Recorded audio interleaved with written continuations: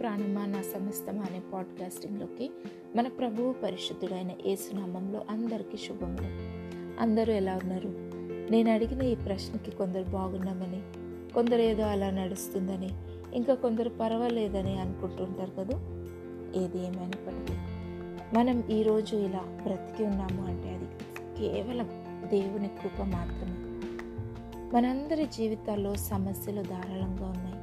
ముఖ్యమైన సంబంధాలు తెగిపోతున్నాయి, కళలు కూలిపోతున్నాయి, ఆర్థిక సమస్యలు, ఆర్థిక పరిస్థితి అస్సలేం బాలేదు. నిరాశ మరియు ఆవేదనతో జీవితం కమ్ముకుపోయినట్టు అనిపిస్తుంది కదా. ఎప్పుడు ఏమవుతుందో, ఎక్కడి నుండి ఎలాంటి వార్త వస్తుందో ఏం తెలియని పరిస్థితి. మన చుట్టూ ఉన్న ఎన్నో సమస్యలు, ఎన్నో మార్పులు చేర్పులు జరుగుతూ ఉన్నాయి. ప్రతి విషయంలోనూ ఒక భయం అనేది ప్రతి ఒక్కరిని వెంటాడుతుంది. ఆర్థికంగా మనం వ్యక్తిగతంగా ఇంకా దేశవ్యాప్తంగా కూడా పడిపోతున్నాము.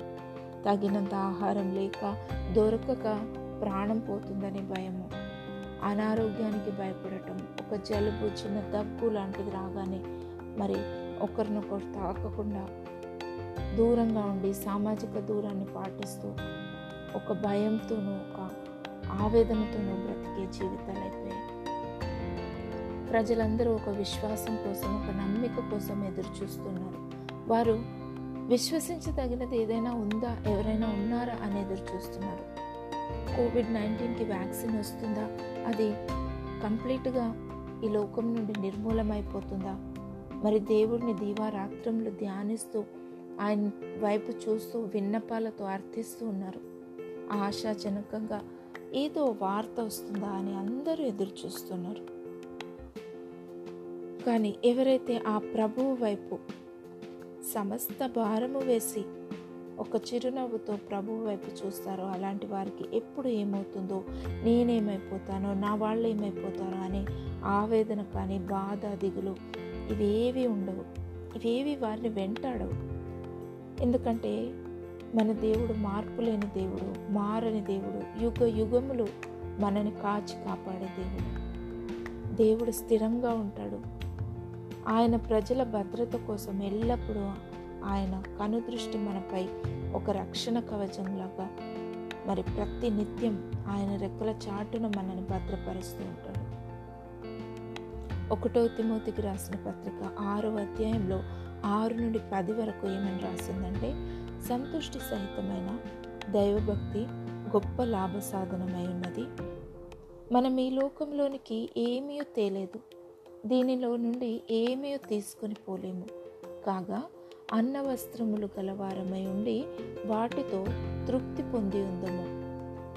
ధనవంతులగుటకు అపేక్షించు వారు శోధనలోను, ఉరిలోను, అవివేకయుక్తములను, హానికరములనైన అనేక దురాశలలోనూ పడుతురు. అట్టివి మనుష్యులను నష్టములోను, నాశనములోను ముంచివేయను. ఎందుకనగా ధనాపేక్ష సమస్తమైన కీడులకును మూలము. కొందరు దానిని ఆశించి విశ్వాసము నుండి తొలగిపోయి నానా బాధలతో తమ్మును తామే పొడుచుకొని. చూడండి, ధనాపేక్ష, డబ్బు డబ్బు డబ్బు అని ప్రతినిత్యము దేవుణ్ణి పక్కకు పెట్టేసి డబ్బు పైన ఎక్కువ వ్యామోహం చూపించే వారికి మరి దేవుడు ఈరోజు మాట్లాడుతున్నాడు. ఏంటంటే ధనాపేక్ష అంట అన్ని సమస్తమైన కీడులకు మూలమని. కాబట్టి మనం సంతృప్తిగా ఉన్న వాటిలో తృప్తిని పొందుటకు నేర్చుకుందాం. ఎందుకంటే మత్తయి సువార్త 28వ అధ్యాయము 20వ వచనంలో ఏమనుందంటే, నేను మీకు ఏ ఏ సంగతులను ఆజ్ఞాపించుతునో వాటినన్నిటినీ గైకొనవలెనని వారికి బోధించుడి. ఇదిగో నేను యుగ సమాప్తి వరకు సదాకాలము మీతో కూడా ఉన్నానని వారితో చెప్పాను. మరి దేవుడు సదాకాలము యుగ సమాప్తి వరకు మనతో ఉంటాడని వాగ్దానం చేశారు. కానీ ఎప్పుడైతే మనం ఆయన ఆజ్ఞలను, ఆయన చెప్పిన మాటలను, ఆయన చూపిన మార్గంలో నడుస్తాము, అప్పటి వరకు దేవుడు మనల్ని కాచి కాపాడుతూనే ఉంటాడు. మనకి ఎలాంటి భయము అవసరం లేదు, ఎలాంటి దిగులు అవసరం లేదు. ఎప్పుడు ఎలాంటి వార్త వస్తుందో, ఏమైపోతుందో అని దిగులు పడే అస్సలు అవసరం లేనేలేదు. ఒక్కసారి మనం ఆయన వైపు తిరిగి చూద్దాం, దేవుణ్ణి ఆశ్రయిస్తాం. ప్రతి విషయంలో దేవుని సహాయం కోరినట్టయితే మనం ఈ లోకంలో చాలా సంతోషంగా ఉండొచ్చు.